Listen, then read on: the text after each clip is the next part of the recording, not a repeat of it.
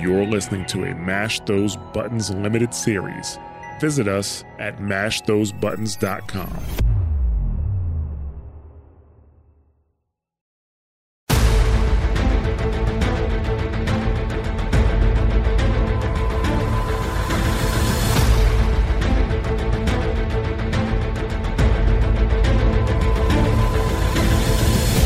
Hello and welcome to Squad Goals, a Mass Effect Legendary Edition podcast. My name is Nick Zelenkevich, and I'm joined by Chip Locke. Hi, how you doing? And Corey Kurabara Treadway. How's it going, everybody? And this is episode number 2. And today, we finally have our hands on the game. We've had our hands on the game for a little bit of a while. I'm sure you have too. And we're going to talk about our initial impressions and then get into the mission to Eden Prime and really get into the game here. So let's go ahead. Chip, let's start with you. What were your first thoughts upon downloading and installing and getting ready to play and diving back into the Mass Effect universe? So I just replayed Mass Effect 1, I don't know, like a month and a half ago at this point. So I have so many thoughts. I think the very first thing that struck me was just how much better the game looks. I mean, surprised because they did a lot of work with the remaster, but it still felt like coming home, which was really nice. It was like, this looks different. It looks better. But it's still like meeting an old friend, you know, you start up and you get in that cutscene where they're staring out the window and there's like those nice little things that weren't in the previous game. Like you see a reflection of your face in the window, just very subtly, as, you know, Anderson and Udina are talking about you. And it was just, it was just like coming home. It was great. And Corey, what were your first impressions? My first impressions is, man, I am tired right now. But I can't. But so far, like, been having a wonderful time because I also like replayed it like just a year ago, and the controls felt like I had to like spend a long time trying to like tweak my controls a bit to make sure everything felt at least somewhat playable. I didn't feel that same issue when I was playing this one. I basically got in there and it was just like, besides getting used to the shift being my pause button, like, oh yeah, this is like not run like it is in most games. This stops the game real quick. I kept hitting that accidentally, but that's just because I had been a bit, so got to unlearn some muscle memory. But the graphics themselves, I'm like, man, it's hard to believe this game right here is from 2007. That's a long time ago. It's like 14 years or so now. It's like, Jesus.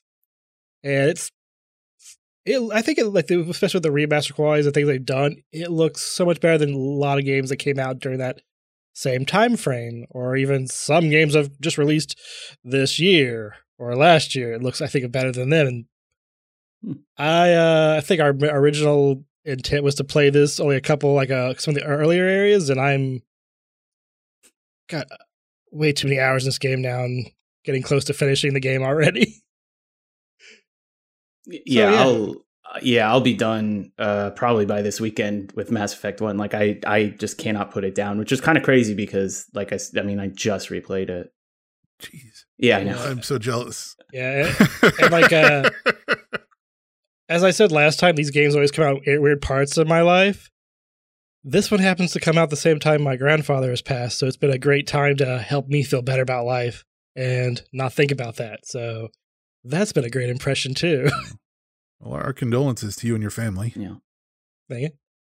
But yeah, so I'll be the bottleneck on as far as our progress on this podcast because I'm only 10 hours in.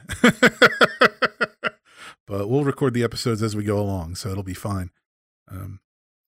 So it's funny though that you guys talk about having recently replayed the first Mass Effect to be able to compare, because the one I'd played 3 a few months ago, or parts of 3, I should say, and just some simple stuff like even the way the Normandy is different in the first game, I had forgotten about, and you know, just trying to navigate that was a bit of a. I'm like, oh, like this layout was terrible. I kind of see why they redid it. Yeah, it's very not the greatest. Like, first time I got to that second Normandy, it's like, oh no, new one. You're like the old one did not the greatest feel, but with the elevator things, so much quicker. Yes, it's so much better. It was so fun. Like, and I don't think you can do it till after you get out of Eden Prime. But once you get in that elevator and it just goes swoop and you're done. I was dismayed a little bit to see the elevator at all. I was kind of hoping they would have done something to merge, the 2 floors, because I assume that's a memory problem and you shouldn't have that. But it was so fast. It was fine. It felt organic, which was nice. It felt like in the first game, it definitely felt like, okay, like you go in and you go through the little elevator motion and then you had to like wait a moment and then go through the elevator motion getting out. And it's like here, it's like you get in and then you go through the elevator motion. And then by the time you're done with the elevator motion, you're ready to go right into the next one. Like it doesn't feel like there's any sort of waiting there. If you want to, they give the option to press spacebar and skip the dialogues and skip part of the elevator scene. Mm-hmm. But it's so quick. I didn't realize that. Yeah, you can. I don't do it because like, this is quick enough as it is. I don't really need to skip this. Well, so whenever you elevator on the Citadel, for example, it doesn't work everywhere. I tell you for sure, like in Novaria, the elevators are still sort of weirdly slow and don't have dialogue and you can't skip them. But in the Citadel, you can, if you hop in an elevator and it's like, oh, I've heard this, news about the biotic settlement before, skip. You just, for me, it's like mash on the A button. So you're both on PC, right? Yeah. Okay. So I'm playing on Xbox because I only have a lowly 1080 and I didn't want to fight with the, I have an ultra wide, but I only have a 1080 and it's getting real long in the tooth. But I also don't have $2,500 for a new video card. That's fair. So yeah, so I'm playing on a Series X but I do have a 120 FPS TV. And holy cow, the game looks good at that high frame rate. Like it's gorgeous. It's really nice. I'm excited to crank that up for the later games because I think the combat in Mass Effect 1, even with the tweaks they've done, it still feels kind of slow. I don't think it needs that high frame rate, but I think it'll feel better in 2 and particularly 3. I knew they had changed the combat. I didn't actually look into how they had changed it. So I was surprised when that wheel was gone. I remember the old wheel where you'd like hit the button and then you'd have to like move like all your actions were around a radial wheel and then you just move the mouse around and pick where it was. And now it's all just, you've got the little menus for each character on one side of the screen. Yeah. Still got a wheel on the Xbox. Oh, okay. That's good to know. I didn't realize that. One question I had though, maybe I misremembered from playing it last time. Did you have access to all the weapons for the previously? I thought you were limited to certain sets of weapons. No, that was what was super jank about it, was you have access to all the weapons, but if you don't specialize in weapons, they are basically useless. Okay, because like I am playing a infiltrator, so specializes in pistols and snipers, but still like the rest of the regular assault rifles work great. Yeah, so I actually looked into this, and what they did, so in the original Mass Effect 1, the idea was that as you leveled your proficiency in weapons, you would get more accurate. And so the way they like modeled that in the game was, you remember you pull up a weapon and it just sort of like sways around and you can't, get sighting. They just got rid of that entirely. And instead they made it so that, weapons are just accurate, like it's a point and shoot interface. But when you level up your weapons, you just do substantially more damage. So you're still better off sticking with the weapons you specialize in. But like, same deal for me. I'm playing in Vanguard and specialized pistols and shotguns. But sometimes I can just pull out a sniper rifle and snipe when that makes sense. And like, I don't do as much damage, but depending on the fight, I'm way better off still. And that's a hugely welcome change. Mm-hmm. Yeah, I don't want to say I'm like regretting my decision to go Vanguard because of that, but I'm not really utilizing my Vanguard to its fullest potential because I'm just picking stuff off at range and I'm like, okay, why did I even bother? But I'm sure I have been trying every so often. I'm like, okay, there's one guy left. I'm just going to run up and punch him. So. Yeah. As you get more like spend those points in barrier and you start to become like indestructible. So I've really gotten to the point where it's like, oh, there's a Krogan. I'm going to run at him. I grab my shotgun. I'm going to go get him because like, what are you going to do? And you do that. And then he comes at you. You run at him, pop him, breakout throw, send him across the room and just run back at him. It's great. The combat feels so much better. It is a breath of fresh air.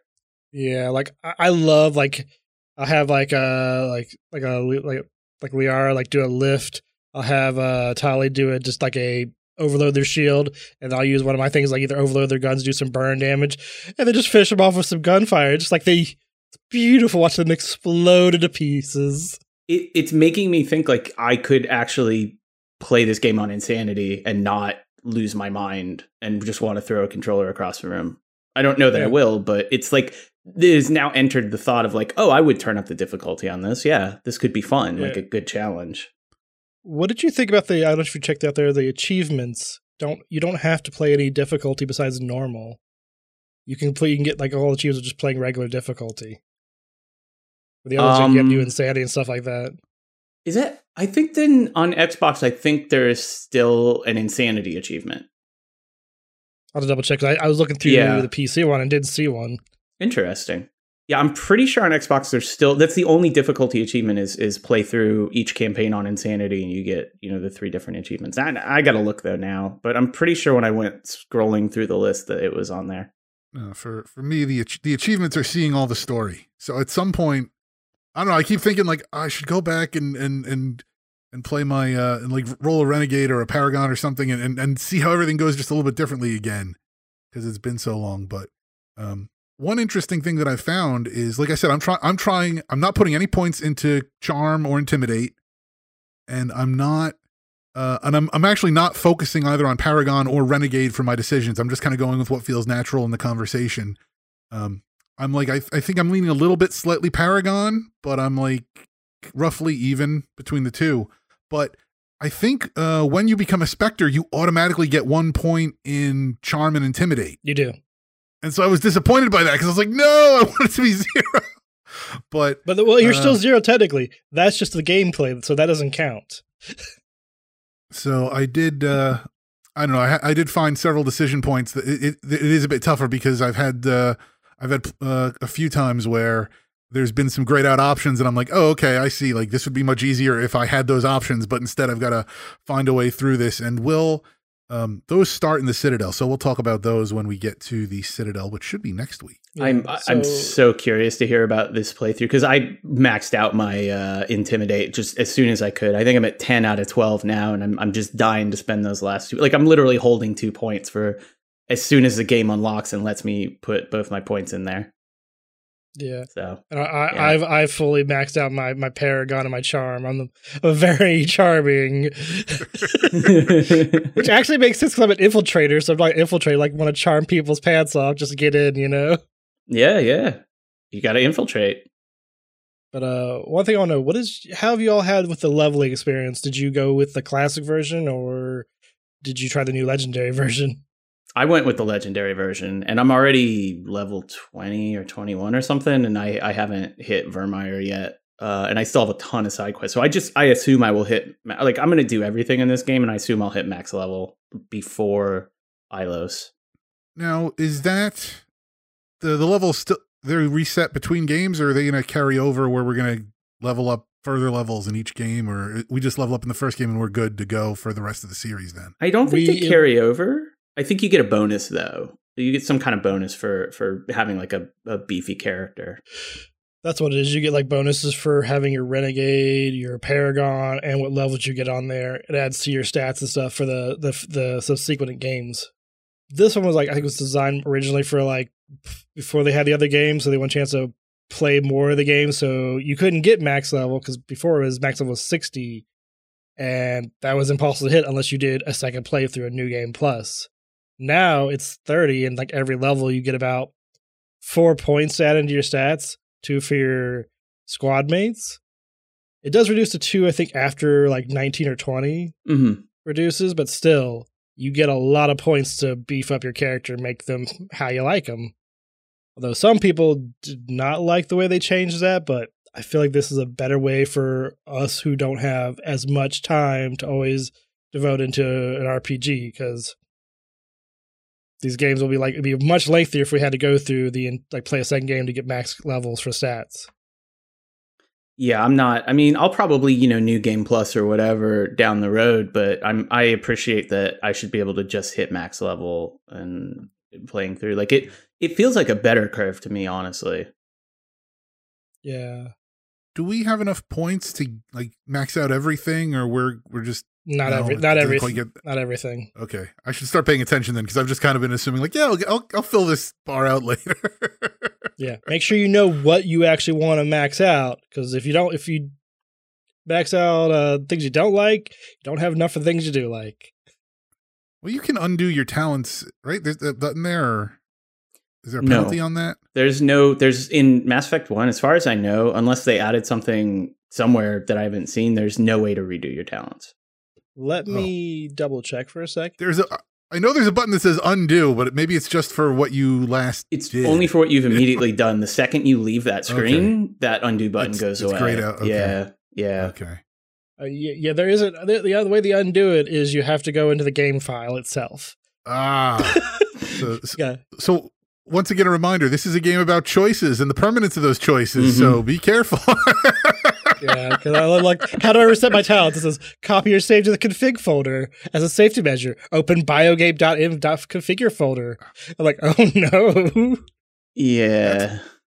There was another game I was playing where it was kind of like Mass Effect. It was a very narrative game, and I had played through it several times. I had like 8 or 9 different endings, and I was like, I wanted to see them all, but it was getting to the point where like I didn't feel like the differences on each individual playthrough to get to these endings weren't that much. And finally I was just like, let me find a file editor and go in there. And like that moment when you open up the file editor and you see all the values for all the different things, and you're like, it's like, oh, you know, it feels a bit like looking into the Matrix, and you're just like, ooh, I can change everything and give me all the great stats and stuff. Yeah. A lot of power. Yeah. You can reset your talents in the subsequent games afterwards with the research terminal, but not in the first one. Oh, that's right.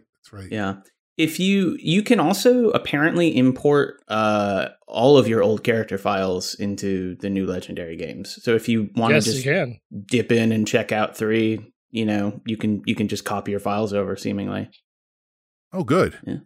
I may have to do that because, well, I mean, for 3 anyway. I don't know. At some point, I have to finish my runs on the other 2 characters. But this is like I said, some of these decisions here where I'm just like, oh, like, oh yeah, there's an easy way out and it's grayed out, and I'm just like this is going to get interesting as we go along. So yeah, I'm so curious to see how your playthrough goes, because yeah, I get itchy just thinking about doing that, but I'm glad somebody's doing it. That isn't me.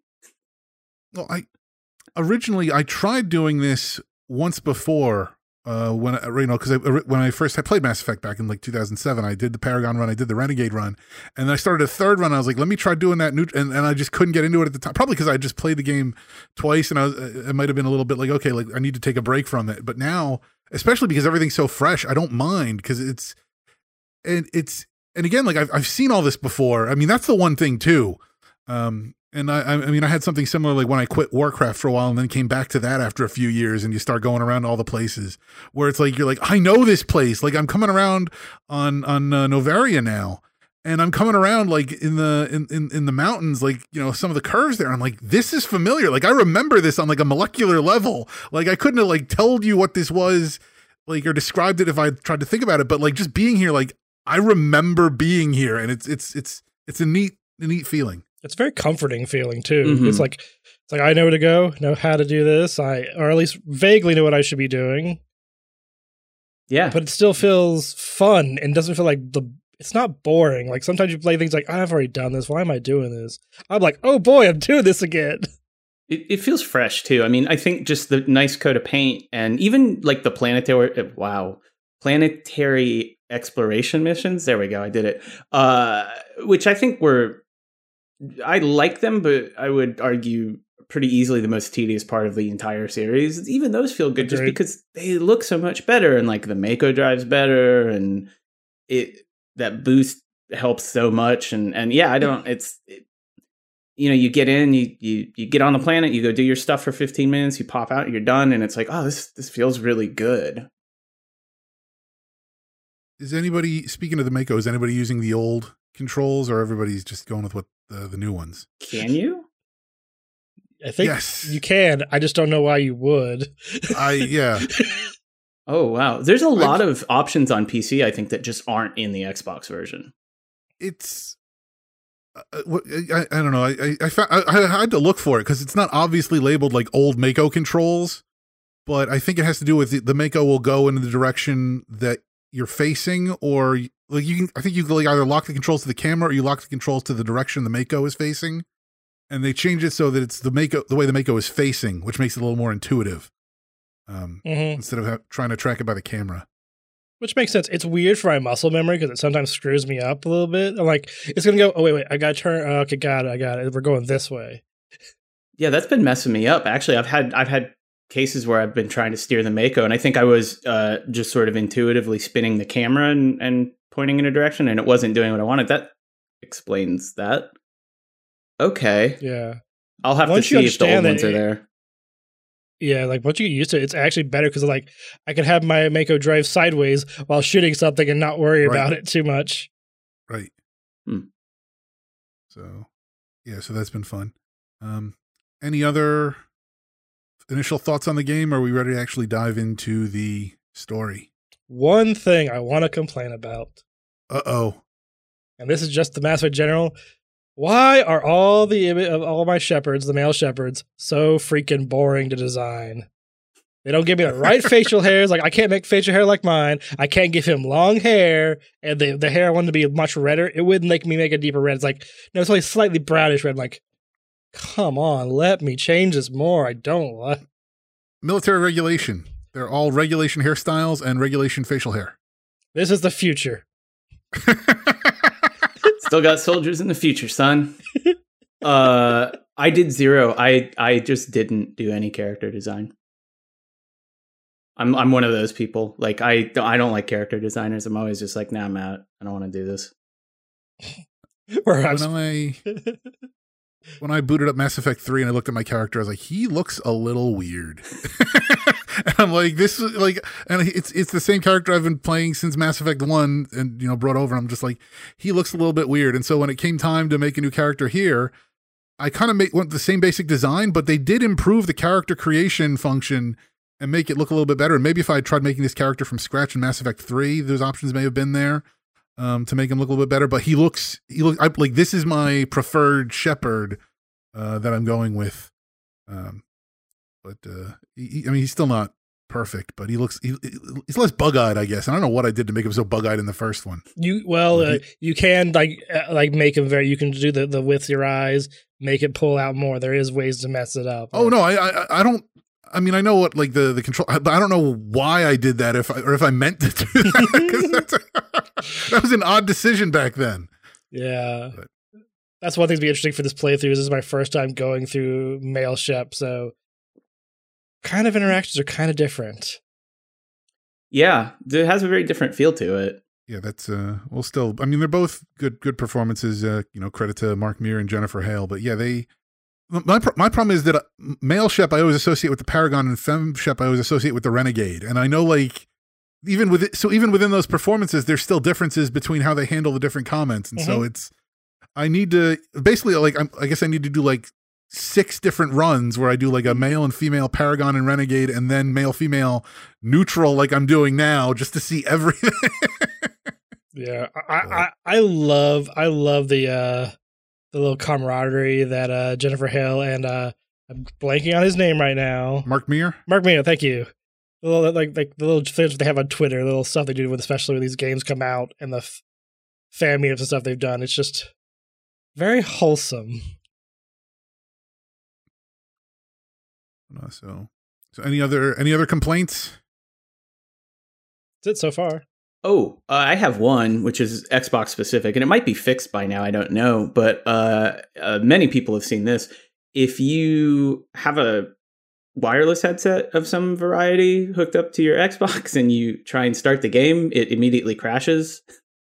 Ooh. Yeah, if you turn your headset off and then like start the game, turn the headset on, it's fine. But I didn't know about this and booted up the game. I had already put in like 10, 12 hours, booted up the game, it started crashing. And I was like, oh God, my save is corrupted, right? And I was very, very unimpressed. It's fine. It was all fine. But that's kind of the biggest QA problem I've seen, which really is not bad. I mean, like I said, you just turn off your headphones and turn them back on. But that was it's the only bug I think I've seen.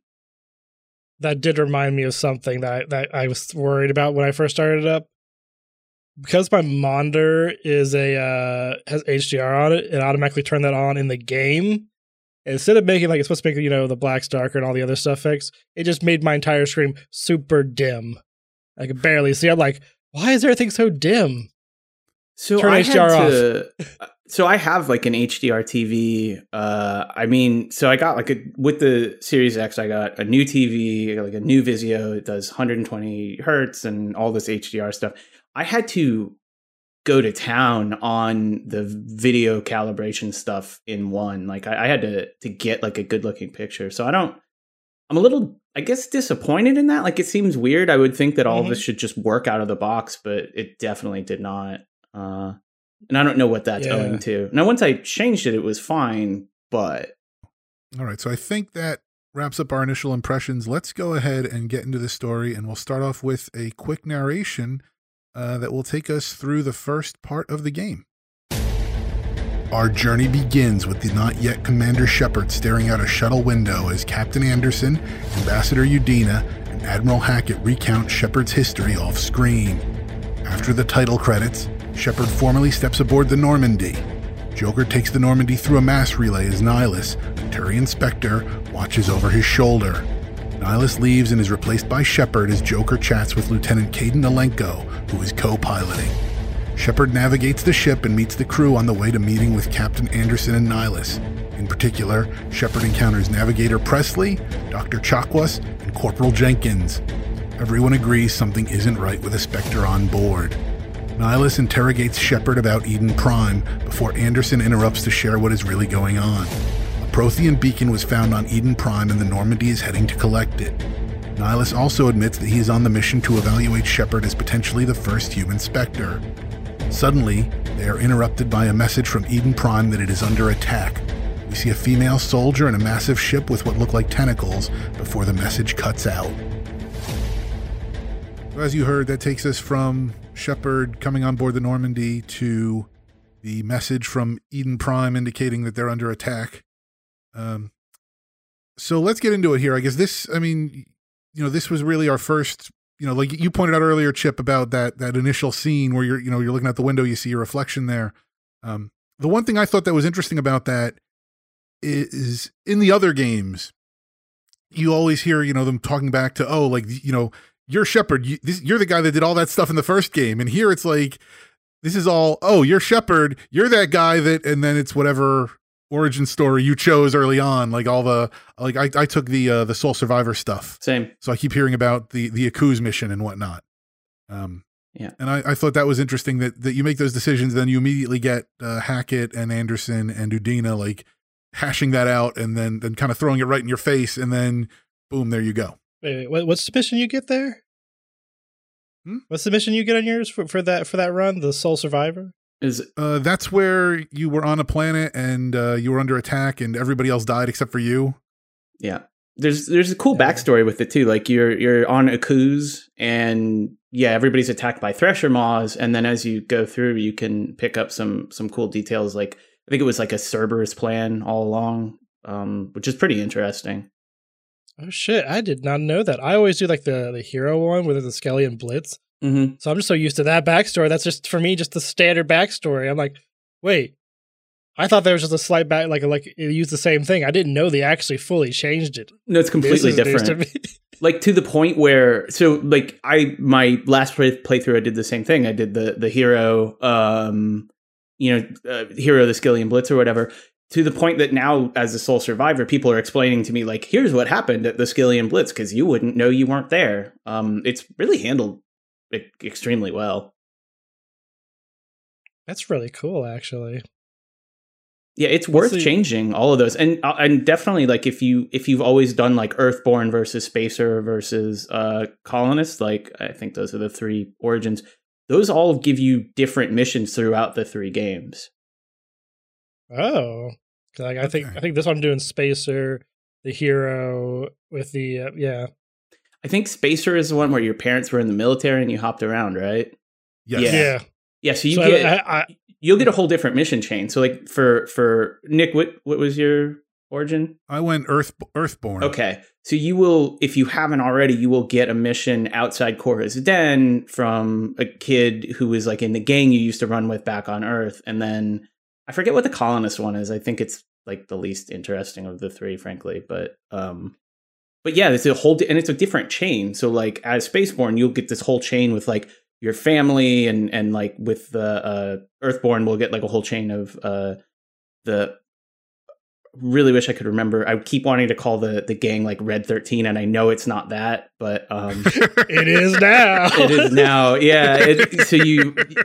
Man, it's something with Reddit. Anyway, yeah. So you get this whole chain with them, and yeah, it's completely different. We'll definitely dig into that when we get to those chapters. I finished all the stuff on the Citadel, at least the early stuff on the Citadel. I have to go back for some follow up now. And I haven't encountered that mission yet, but I'm sure it will pop up in time. I think it comes up after you've done Pharaoh's plus like 2 out of the 3 starter planets post. Okay. Yeah, I think that'll definitely. Well, I mean, I'm midway through my second one now, so yeah, it'll definitely show up the next time I go to the Citadel. Man, I played these games way too much. This is all just off the dome. Well, no, that's good though. That's good. That's some good knowledge there. Yeah, I'm glad to know that because I guess I always chose space. I just never realized I always did that. And like, oh, that's why it's always the same. Need to try something different next time. To replay these games. Right? Well, they did the same thing with Dragon Age Origins, where you could pick your different race and it started you in a different place. And then there was each had an origin quest line that you could go through at some point to do that. And I remember like, oh, I gotta at least see all these different quest lines and all the different starting ones. And yeah, so it's a common BioWare trope, but yeah, I mean, once you've picked that and you do that mission as you go through the later games, that's all way in the past, and they don't expand on that anymore. Mm-hmm. But I mean, it's at least it gives them something to talk about. Everybody's like, oh, how do you why do you know Shepard? Because at this point, Shepard doesn't have the same reputation that he or she does later, so it's like it gives them a reason to be like, oh yeah, you're that guy, you did that. So. Yeah, it's and it's nice. I think it does 2 things. It sort of like makes you immediately aware that, hey, you decided these things and they are consequential in the game. And it makes you feel at least a little bit like you're coming into a lived-in world with a lived-in character who already has a reputation. Like you are somebody. Yeah. You're not Commander Shepard the Spectre yet, but you are somebody. Yeah, you're not just Joe Smo, like, hey, randomly you just get the ultimate power just because, you worked at the noodle shop or something. Right. And you're not a grunt. You're not like some private, who just comes up on the battlefield or whatever. Like, no, you are established in the military and like people know who you are and you've done some cool things. So I really like that because I like the origin stories of like kid from a village finds a magic sword and like that's fun. But sometimes it's nice to not have that. And I think narratively, it wouldn't make a lot of sense if you weren't somewhat established in the galaxy already.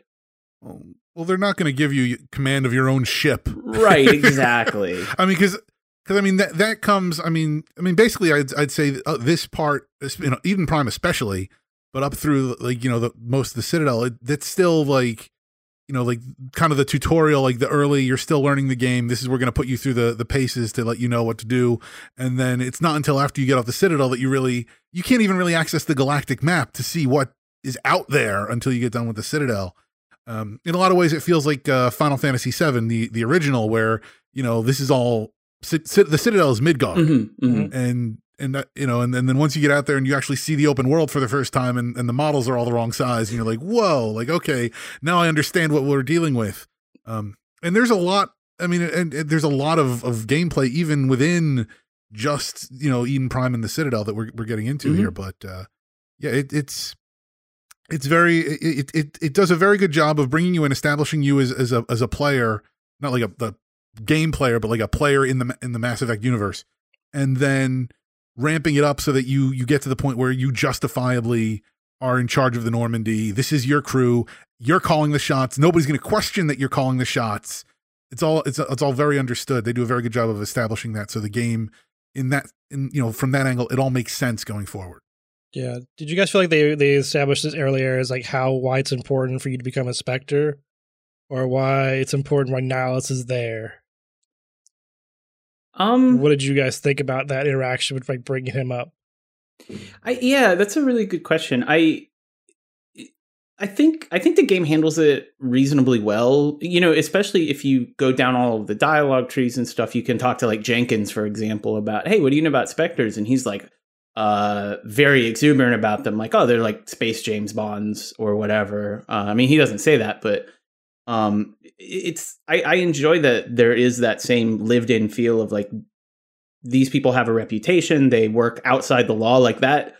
They go through a lot of trouble to say that over and over, I feel like, at the beginning of the game. And I think that sets it up really well, though, right? Like it sets up like, here is where you're going, and here's when you do get to become a Spectre, which you inevitably will be, why that matters so much, why it enables you to do what you do. Right. I think that's the thing, is they want to give you the leeway to feel like you have complete control. They don't want it to be like you're playing through like, oh, well, I can't choose that option because it's against the law. Like, no, as a Spectre, you don't have to worry about that. You can respect the law. You're perfectly free to operate within those bounds if you want. But you don't have to obey them. You can decide, no, I'm gonna go completely off base here, and you know, and you know, that's usually the renegade option. But yeah, like as long as you're not trying to overthrow the council races, they're usually pretty okay with you just doing whatever. 1,000 civilians dead? No worries, you got the mission done. Good job, buddy. Here's your medal. Yeah. Depending on how you play, Shepard can rack up quite the body count. Yes. Oh yeah. Yeah. It I'm really eager to talk about the council, because boy, do I have a lot of feelings about them. I think we all do. We'll get to them next week, and then probably again in several episodes. And yeah, one thing is like, it was like, I was curious at the naming. They called him Nihilus. If that was like, I'm pretty sure it's intentional, because it's very like a pessimistic kind of name to give someone, you know? If anything, he seems to bring pessimism to the crew, because everybody's like, well, why is he here? Clearly something's wrong. Something's up. And like, no, like that's the one thing is you're you know, again, like when you're first trying to play through this and you're talking to people and you're trying, you know, trying to, you know, figure out like, what's the most neutral way I can do this or whatever. And everybody's like, something's not right with it. Like, he shouldn't be here. Something's not right. And I'm just like, maybe, I don't know. Yeah.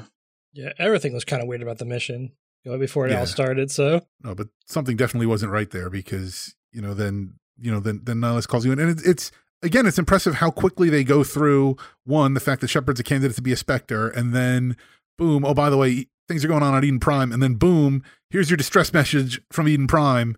And it's fascinating that distress message from Eden Prime I find fascinating for two reasons. Because one, that is your first time that you see without even realizing it. And it's interesting when they show that Nihilus's face twitches. He does this thing with his little Turian, like, I don't know what, he's got like the little like plates with the mandibles. The mandibles, and they kind of like stretch a little bit when he sees that. And it's like, what do you know? Like, and he may have just been peeing himself, because I mean, he's never seen anything like that. But do we want to get into what these are yet, or we want to carry that later? No, we'll just. I'm just touching on that very lightly. So, something I really appreciated about that scene is in the original game, it was kind of hard to see what was going on. Like with the game sort of does its film grain thing, and then on top of that, you get that distress message, and the video looks bad because they're under attack, and it makes sense. But like, it's really washed out and kind of crummy looking, and I really feel like when they went back and touched it up here, it was much easier to see like the full extent of what was going on that video, and I found it a lot more immersive, because it wasn't just like, here's some janky video that is hard to make out, but like, here's crazy things going on. Like, I like in the scene as well, you kind of go in and like on a Renegade playthrough, as I was talking to Nihilus and to Captain Anderson, I was kind of like, what the hell is going on? Like, I don't trust this guy. Why are we involved? And the game just kind of basically says, just jump. Like, you get the distress beacon. So like, as you come in and you're kind of like, I don't trust what's happening here. You know, I don't necessarily trust Turians, etc. And I'm trying to, in my playthrough, I'm trying to toe the line between just being a space racist and being like, I hate aliens, because I don't feel like that's organic in the game, frankly. Like, I don't think it would make sense. But also just being generally distrustful and kind of snippy and rude to people. So the game does a nice job of saying, okay, you've said your piece. They are under attack. Just, go parachute or whatever, go drop. Like, just go. You don't really have a choice. But it still felt organic. It didn't feel like I was being railroaded necessarily. Well, it's a bit of that old D&D problem where, you're trying to get your characters to go do the thing, and they're all, futzing around doing other stuff, and it's just do the thing. Yeah, that's why sometimes my responses in the game become a partial renegade. I'm like, no, we just got to get this done. No more Mr. Nice Guy right now. Well, it was funny because the very first the very first decision or like dialogue decision you get is when Joker and Kaidan are talking in the cockpit. And then Nihilus is standing there, and then he leaves, and then you come up behind him, and you're listening to Joker kind of, again, the first of many to kind of be like, I don't trust that dude. Something's not right. And then right there, you've got the choice, like, either like cut the chatter or like, yeah, something weird. And like, I recorded my playthrough, I'm watching, and I spent like a good 30 seconds just like scrolling up and down, like, which one am I going to choose? Which one am I going to choose? Yeah, I almost chose like, something's going on. No shit. Yeah. You don't say. Yeah. But yeah, they do a good job too of setting up. Everybody says like something's going on. Then you go back and you talk to Anderson and Nihilus, and they're like, yes, this is what's going on. Like they establish very clearly, like everybody's paranoid for a reason. Like everybody here understands what's up. The other nice thing they do is setting up the character of Jenkins, who I think it was in pre-show that we compared to Leroy. Mm-hmm. Classic WoW character Leroy. But we'll get to that in a moment. But yeah, but they set up, his enthusiasm for the military, and he's all itching to get out there and get into a fight. And it's like that perfect green recruit. Yeah, he's just itching for action. And then he's juxtaposed with Dr. Chakwas, who, one of the things, man, I just wish there was more of Dr. C. I love her character. Yeah. I love her voice actress. She's got a great voice too. Just phenomenal. And I believe she's been in a variety of other things, but she's, the seasoned military doctor who's like, I'm so tired of patching you idiots up. And Jenkins is, real excited to get out there and see some action. And the one thing I think they didn't do well there is he's from Eden Prime, and he doesn't seem that excited about like going home. And I don't know. I found that kind of like he doesn't seem like he has emotions about going home. He seems really neutral about it. Is that just me or? No, actually, I kind of forgot that he mentioned he's from Eden Prime. Like literally, I read his dialogue, but with his actions, the way he treats it, I kind of forgot he mentioned that. It just, Rand's like, this guy doesn't care. Get rid of that part. Yeah, because they could have played with that a little bit more insofar as, one, like he should either have been, even more amped up to be going home, like I got to go home and defend him, or like just completely like distraught that his home is under attack, mm-hmm. and like he has to step up and defend them, or before they go, because like before the distress call comes in, I think there is this opportunity, and it's for him to, and he talks about like you can say, hey, Jenkins, tell me about Eden Prime. You're from there, right? And he's like, yeah, I'm from there. I don't know why we're going there. It's fine, I guess. But I feel like there was that just a slight missed opportunity for him to say, yeah, I was really glad to get away from there because I wanted to go do stuff. Like, this is how boring it is, and I don't know that carried as well as it could have. Well, do we have any other thoughts on this part of the game, or do we want to get into the next part, including Jenkins' fate? Don't think so. All right, so let's hear the next part. Shepard, Nihilus, Kaidan, and Jenkins drop onto Eden Prime. Nihilus rushes off by himself, and Jenkins is immediately killed by some Geth drones. The female soldier from the message earlier is running from more drones and witnesses some Geth impale a human captive on a giant metal spike. Shepard and Kaidan help her defeat the Geth troops, and the soldier introduces herself as Gunnery Chief Ashley Williams of the 212. She joins Shepard and Kaidan, and together they arrive at the dig site, but the beacon is gone. They search for survivors while Nihilus radios that he is approaching a spaceport. Shepard's team finds a destroyed camp. There are more humans on spikes, who have now morphed into gray, metallic corpses. The corpses are lowered from the spikes and begin running towards Shepard and crew and initiate combat. Meanwhile, Nihilus arrives at a station and is surprised to find another Turian Spectre named Saren. Nihilus asks Saren why he is there, but Saren just shoots Nihilus in the back of the head. Shepard's team finds the station and just in time to see the spaceship from the distress signal depart. They also find Nihilus' corpse. A colony worker emerges from behind some crates and recounts the cutscene. Shepard and crew take a train to catch up to Saren, but arrive too late. They do find the beacon, and Shepard receives a vision of death and destruction before the beacon explodes, knocking the commander out. Back on the Normandy, Shepard wakes up and Captain Anderson decides they need to warn the Council about Saren. The ship is off to the Citadel. All right, that should take us through the end of the Eden Prime scenario into the little post-Eden Prime dialogue on the ship. Again with Dr. Chakwas. Always great to hear from her. So as we were talking about with Jenkins, he Leroy's his way right out of the game. I got this. I have so many. Every time I've played this game since the first time, this scene has bothered me just a little bit more every time because it makes absolutely no sense. What? Especially knowing that he's from Eden Prime. It would have made sense if he had died oh, hey, I know that tree or something, let me protect something, let me sacrifice, at least understandably sacrifice myself because this is important to me or some sort of recognition that he's putting himself in danger. But yeah, he just stands out in the open. And I guess maybe it's to show you is you can use cover. There's a cover mechanic in the game for a reason. Don't be like Jenkins, but yeah, it just don't use the cover. It feels like he dies too easily. This is my big problem with this. Is Shepard crouches down, does the hand signal, go, moving the team forward. He runs out and is surprise attack. I get that it was a surprise attack, but he takes 3 shots and he's dead. Do you not have shields? Because immediately after you fight the same, I guess, 2 Geth drones and they don't murder you instantly if they it's they looked at him funny and he died. It's he died to the weakest enemy they have, really, because those turrets are literally a one shot with most weapons, and down and down. Right. It would be like if in a medieval role playing game, somebody died to the rats. Mm-hmm. Yeah. Yeah, and it just I get what they were trying to do with it, and it works. It really does. I mean, I'm picking nits here, but it just when I see it again, I'm just kind of get the guy some armor. Come on. Yeah, I mean, he has some because you can loot this stuff off his body. You can loot his armor and his weapons. Not a good thing to do, but you can do it.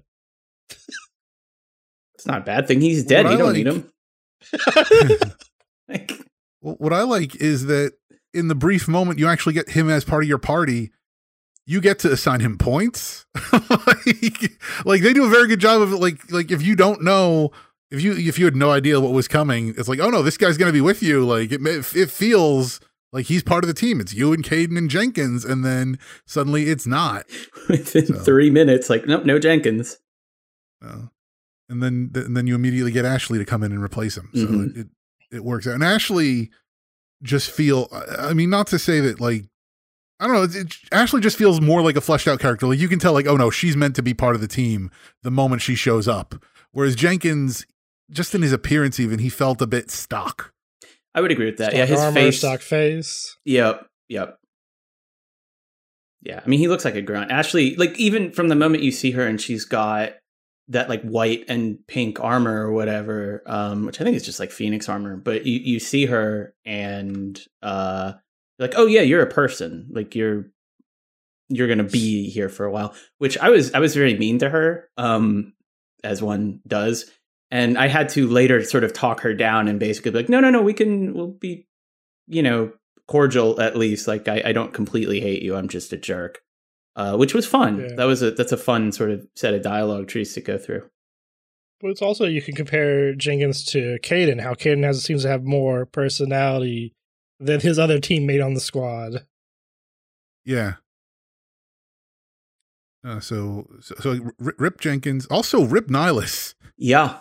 He did not last around long. And that's another thing too. They waste no time here in setting up, okay, this is the villain for the series. This is, or for the game at least, this is sort of what the stakes are. Let's get going with this. Because you get that, as you're going through, you get that sequence where, where Saren, first off, we're introduced to Saren. he's just some random Turian standing there, and they're like, okay, he's a Spectre, and he's shooting Nihilus in the back of the head. Before you can even process what's going on, he wastes no time in taking him out. That was a loud shot, too. Yes. Here from where you're at to there. Also, the general introduction of the husks was a very kind of a creepy thing on there. Oh, yeah. Because you're just like, what are these spike things? Oh. Yeah, the dragon's zombies. teeth. Yeah, they're it's like they zombify, and the way that they like show them shooting up through, one of the killed Marines is like, oh, damn, all right. It was fast too. It quickly changed them. Mm-hmm. Yeah. Mm-hmm. But one thing is also nice in this scene is you when you see Saren and stuff and the husks, you notice the husks are very blue and mechanical. Saren also, his face has mechanical blue parts coming out, which is a nice hint of what's happening in the game. Yeah, that's a really good call out because it is that nice sort of illusion that like, yeah, they're together, they're wearing the same colors effectively. I enjoy that Saren has like those sort of, they kind of look like staples almost, or like sutures like over his mandibles. He looks, I mean, all Turians, like when I first saw Turians, I thought, wow, you all look like bad guys. And they're not, they're just weird looking aliens, but he just looks evil from like the second you see him, which is, it's just nice. Which I think that's also an interesting thing is because like Nihilus, and I get like Nihilus is surprised to see him there. Nihilus has other things to worry about, but like at some, and admittedly he didn't have a lot of time to address this, but I feel like, hey, dude, why do you look a little bit weird? You look a bit more mechanical. Like, on some level, like his guard should have been up. Like something is not right. Like I know this person. I've met with him before. We've been to like a company Christmas party or something. Like you do not look like you are having fun at a Christmas party. What is, I should not turn my back to you. But because I guess that's actually because we know that Spectres are allowed to operate outside the law. Mm-hmm. And, in the case of this game, we get, Shepard as a Spectre sent after the rogue Spectre Saren, but like what's the jurisdiction if like two Spectres are working on, say, completely different missions, but their paths cross in such a way that they're at odds? Is it incumbent upon them to work it out, or like, are they allowed to just go at each other? I'm not saying that what Saren's doing counts as any kind of council mission. Obviously it's not. But I'm wondering if there's been conflict between two Spectres, like legitimate conflict that, like they could, do they go at each other? Like, do they work it out friendly? I'm curious how that would play out. I think at least the way the council's active, because Saren had to prove he wasn't there. Like later on, we find out. So I'm pretty sure they're not supposed to kill each other unless they're commanded to, like find a rogue Spectre and take them down. I think it's generally not okay in the Spectre rulebook. That's not the part of the above the law or something like that. It's like, you just killed one of our agents, dude. What the heck? Yeah, I would think, so the game alludes to there being less than like 100 Spectres in the galaxy or something. I want to say it's yeah, that sounds right. And so I think the idea is that the council has them doing things that are all distinct. Like every Spectre is on his own mission or her own mission. And I do think like if they run into each other coincidentally, like I'm pretty sure in 3 or 2, one of them, you do actually run into just another Spectre. Like, oh, hey, what's up? I think it's a Solarian Spectre. And it's played off as like coincidental because you're doing two different things and you can choose to cooperate with them or not. I would agree that I think killing your fellow Spectres, there's a pretty high bar for that. So then, any thoughts on the vision that Shepard receives? It's interesting, the vision. Like I thought it was interesting at first time. I'm like, what is going on here? What are these images?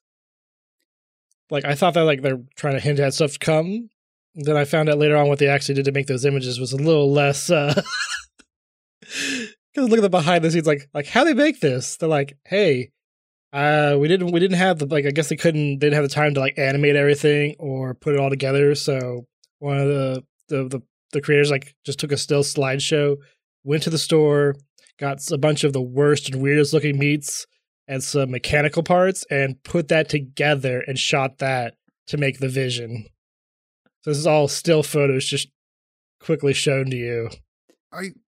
I still don't understand what I'm seeing there. Shepard's like, I saw death and destruction. I'm like, did you? Because I don't know. Like, I still don't understand what, like, I saw colors. Right. I saw lots of reds and yellows. Yeah, I saw a gross looking, courier point, I guess meat and maybe blood and goo.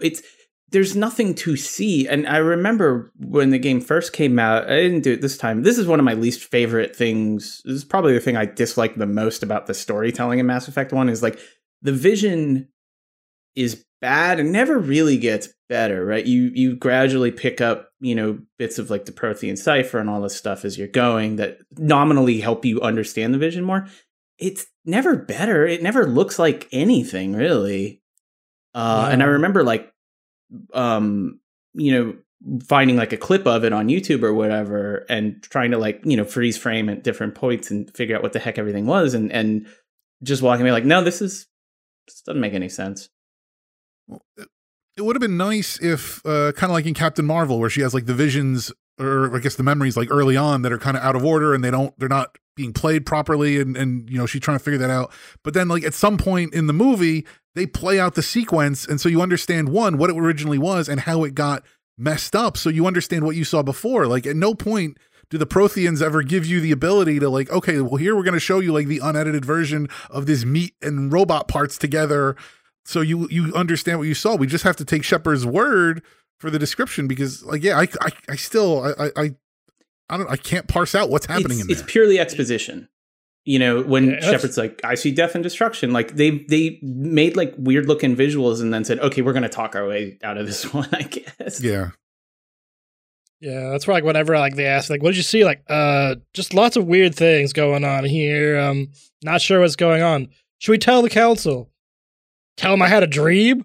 What are you talking about? Yeah, exactly. Like, yeah, tell them I had a bad dream. Like, because that's the sum of what you have is like a weird sequence of nightmarish visions that don't make sense. I don't know.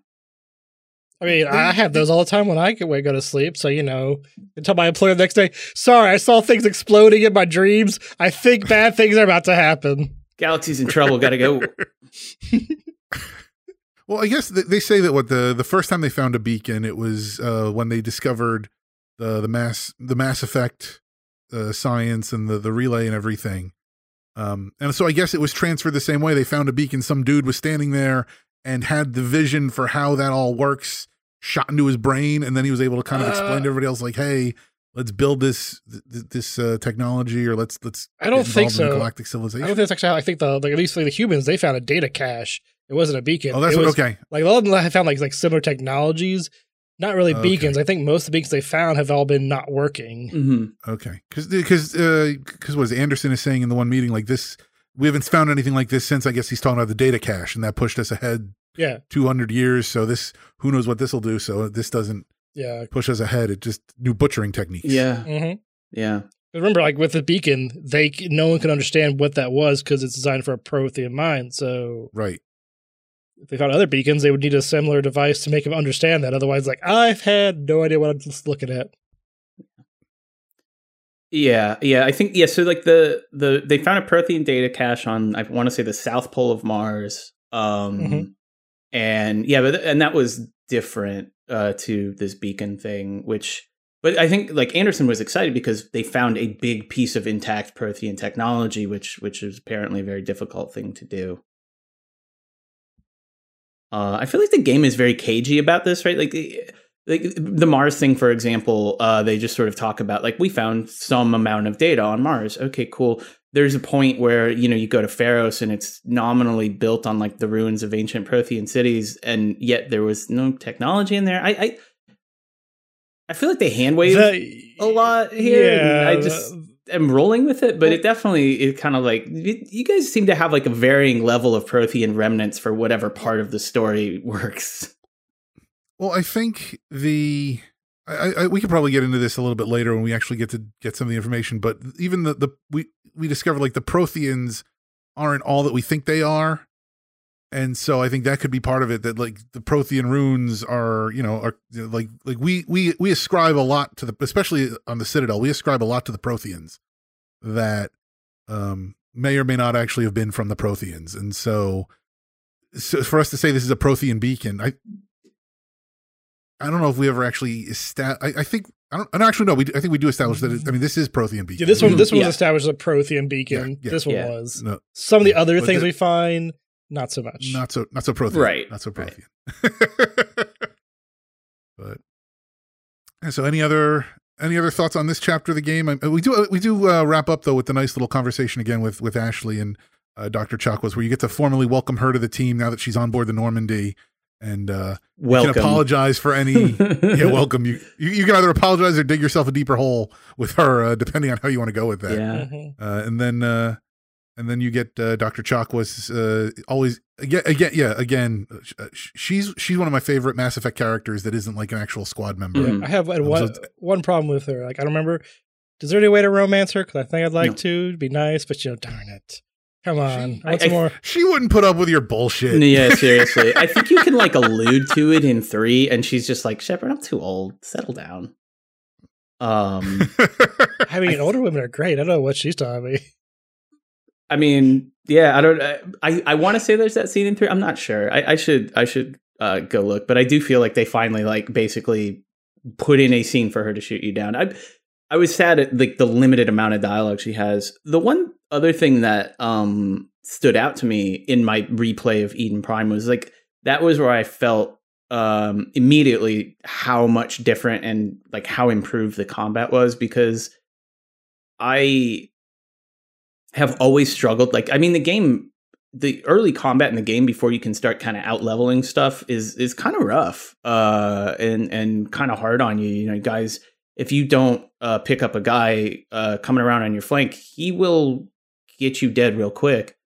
And I felt like the combat just felt a lot better and a lot more organic, just going through like there's kind of the long walkway after you disarm or while you're trying to disarm the bombs. And that actually felt nice to get through for the first time. That's a good point. Like I don't think I died until Noveria, and that was because I got stuck on something. That wasn't the actual game. I got stuck and I couldn't defend myself. But I haven't died as much, so I'm not sure like if the being able to hit things has made the game a little bit easier. Yeah, and I don't know if it's partly like my Vanguard choice, but I don't think it's so much of that, because like when you start out, you're pretty squishy no matter what class you're on, and I still I felt like I could take down guys better. I could see better, like the draw distance being better is such a huge improvement. Well, that and also like the sights they give you for the weapons. Before it was like just I think it was like a little school. Was it a triangle or a little like a? I remember it not being great to try to aim with that. I forget the actual look of it, but now it's actually like an actual sight. Like, okay, aim my gun here. The bullets are going where they should go. Yeah. So overall, then we're excited to be back into the game, and we're excited to be getting onto the Citadel next time. I'm looking forward to replaying the games again still, because I'm already planning out my next character I want to make. Yes. Yeah, that is the one problem is you're going through, you're like, oh, I can't wait to be on another character. I can make that decision there and see what. I hope and assume the new game plus stuff carried over. And I'm hoping that, yeah, if I re-roll, I can just re-roll as like a level 30 Shepard, and play through it differently and just sort of tear stuff up. Cause yeah, I would really enjoy that. So well, it sounds like you'll be close to checking that out soon enough as it is. But I've got a ways to go, but we will get there. We will get there in time. So unless anybody has anything else to say, I think this will go ahead and wrap this up. I'm good. All good. Thank you to Jarrett for producing and editing, and thank you for downloading and listening. We are at Squad Goals N7 on Twitter, also at the MASH Network. Find us on Facebook at facebook.com/mashthosebuttons. Also YouTube at youtube.com/mashthosebuttons. Chip, where can people find you? You can find me on Twitter at WD. It's linked off the show account, and it's spelled sort of phonetically, so do that. And also on Twitch, I actually will probably start streaming with Mass Effect 2. Nice. And Kuro, where can people find you? You can follow me on internet, on Twitter, at Kurabaras, Kurabaras, twitch.tv/Kurabara, on YouTube under Kurabara, but you gotta make sure it's Kurabara, because they'll autocorrect it to Kuwabara because, anime. And follow me every week talking about Apex Legends at Dropping Spicy. You can also follow me on talking about Star Wars, latest Bad Batch animated series on Clan of 3. And then various else helping out on around the network doing stuff. And always here on Squad Goals. About you, Nick. I am at WookieBH on Twitter. You can also find me here on the Mash Those Buttons Network on WoW Talk, talking about Warcraft news and guild management, and also on the Torn and the Goblin, talking about Warcraft story and lore. Join the Mash Those Buttons community on Discord at discord.me/mashthosebuttons and email us your thoughts. How are you enjoying the game? How far have you gotten? What are you? What gender and background shepherd did you go with? Let us know at squadgoals@mash.gg. If you enjoyed this episode and would like to help us out, please share it and rate it if you can. And visit mtb.gg/support to see all the ways you can support Mash Those Buttons and all our great podcasts, including on Patreon, where for as little as $1 a month, you can gain early access to content as well as to patron-exclusive content. And you can also check out our Humble Bundle affiliate link as well as our PayPal one-time donation link over at mtb.gg/support. Stay tuned to hear about our other shows on the Mash Those Buttons network. For Chip and Kura, I'm Nick, and I should go. This is my favorite place on the podcast network. See you, Commander.